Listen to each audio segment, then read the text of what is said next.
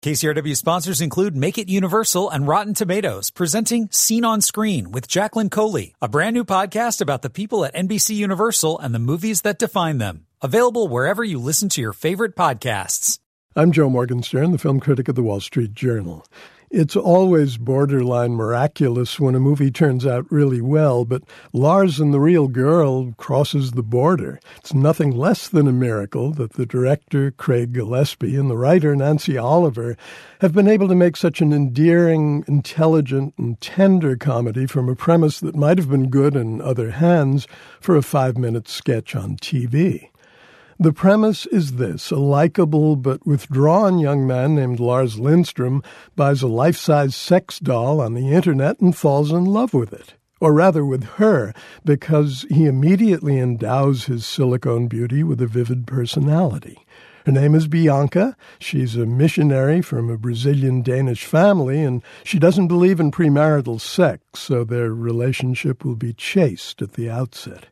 We're glad to go along with the gag, and we're not the only ones. Lars's sister-in-law, then his brother, then the people of his Midwestern town, somewhere up north, maybe in Minnesota. They go along with it too, although cautiously at first. They go along with it and are changed by it, as they realize that Lars isn't a hopeless nut job, but a good soul in distress.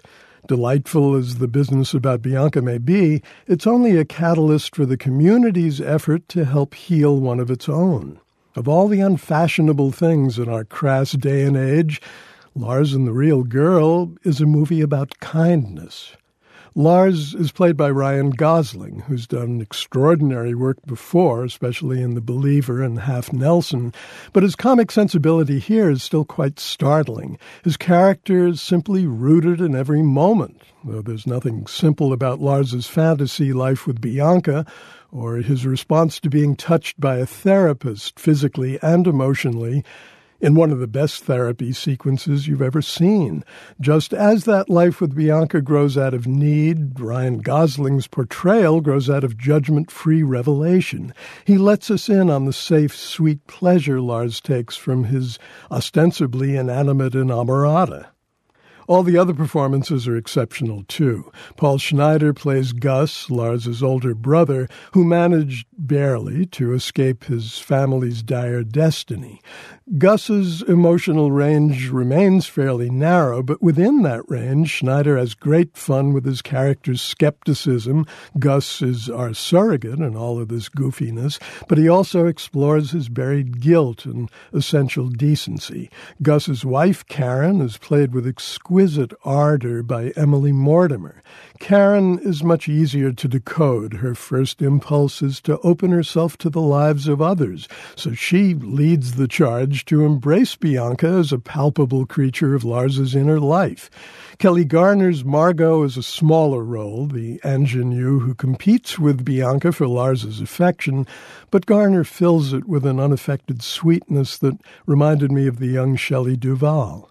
Then there's the divine Patricia Clarkson, droll, dry, and precise, yet mysteriously intense. She plays Dagmar, the town's physician, who's also a psychologist.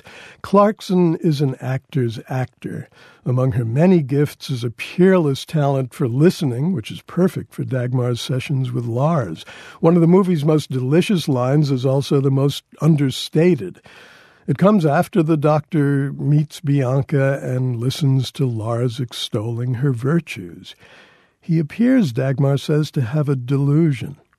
I'm Joe Morgenstern, the Wall Street Journal's film critic. I'll be back on KCRW next week with more reviews. KCRW sponsors include Make It Universal and Rotten Tomatoes, presenting Scene on Screen with Jacqueline Coley, a brand new podcast about the people at NBC Universal and the movies that define them. Available wherever you listen to your favorite podcasts.